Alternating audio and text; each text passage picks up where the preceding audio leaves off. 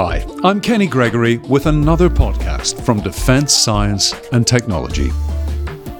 DST's groundbreaking research into facial biometrics could be a vital tool in the fight to stop human trafficking, missing and exploited children, child soldiers, and radicalised minors.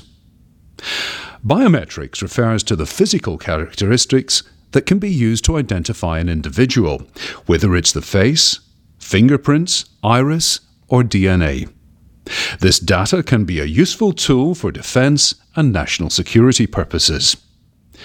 The issue with conventional facial biometric systems is that they are not as effective when it comes to the facial recognition of children, due to the significant changes that occur to a child's face as the child gets older. When you consider high-profile missing children cases, such as Madeleine McCann and William Tyrrell, it's easy to see how a facial recognition system that can allow for changes in a child's face would be invaluable in the search for these children and others like them. DST's Dr. Dana Michalski is conducting pioneering research into the facial recognition of children. She's leading a team of DST scientists in a new international initiative that focuses on using digital forensics to combat child exploitation. The problem so far has been a lack of knowledge about exactly how biometric identification of children differs from that of adults, and what impact this has on the performance of biometric recognition systems. When Dr. Michalski joined DST's biometrics team in 2011, she realized that there was a shortage of research into the biometric identification of children. Her research began after exhaustive consultations with a number of government agencies, including the Australian Federal Police, Department of Foreign Affairs and Trade, the Department of Home Affairs and its agencies, the US Department of Homeland Security, and the National Center for Missing and Exploited Children in the USA. Dr. Michalski found that commercial facial recognition systems vendors were focused on developing systems for use on adult faces, not children, and that this led to issues when the systems were faced with identifying a child who had aged. The facial features of children are less distinguishing, and therefore the systems are far less effective for identifying minors. Add to this the problem of rapid changes due to aging, and it was clear that commercially available facial recognition systems were just not up to the job of identifying children. Dr. Michalski's study focused on the performance of algorithms and facial recognition practitioners when identifying children from age 0 to 17, using two images taken up to 10 years apart. She evaluated a number of world-leading facial recognition systems, using huge data sets of images of children provided by government agencies. This enabled her to map the performance of the systems across childhood, something that has never been done before.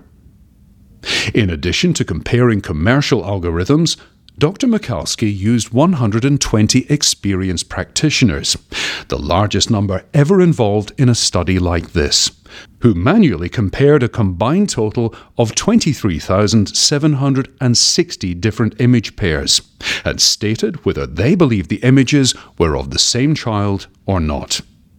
The research has provided valuable insights into how well the systems perform, as well as the performance of the human practitioners who undertake this work for government agencies.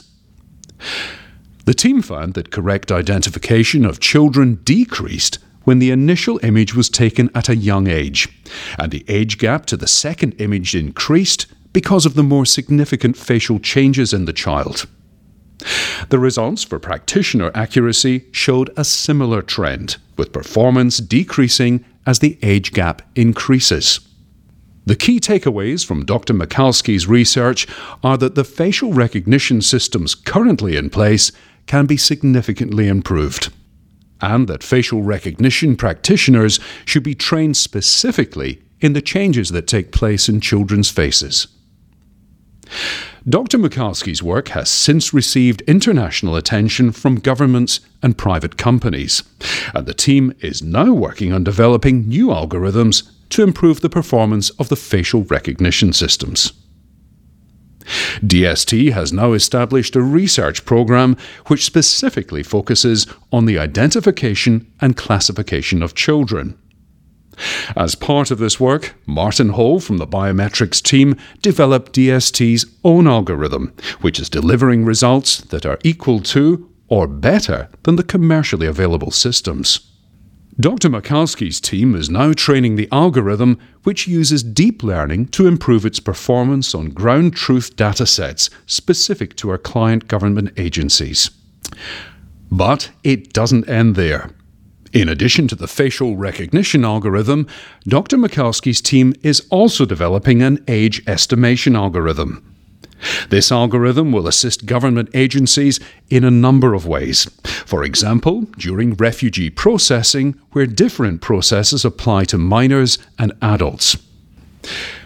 The development of this algorithm will link in with a study by University of Adelaide honours students at DST Edinburgh, which is evaluating age estimation judgments by humans and looking at how these different techniques compare and can be improved.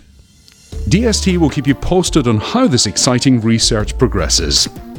Keep up to date with Australian-led defence science by following us at Defence Science on Twitter, or download the DST app from Google Play or the App Store.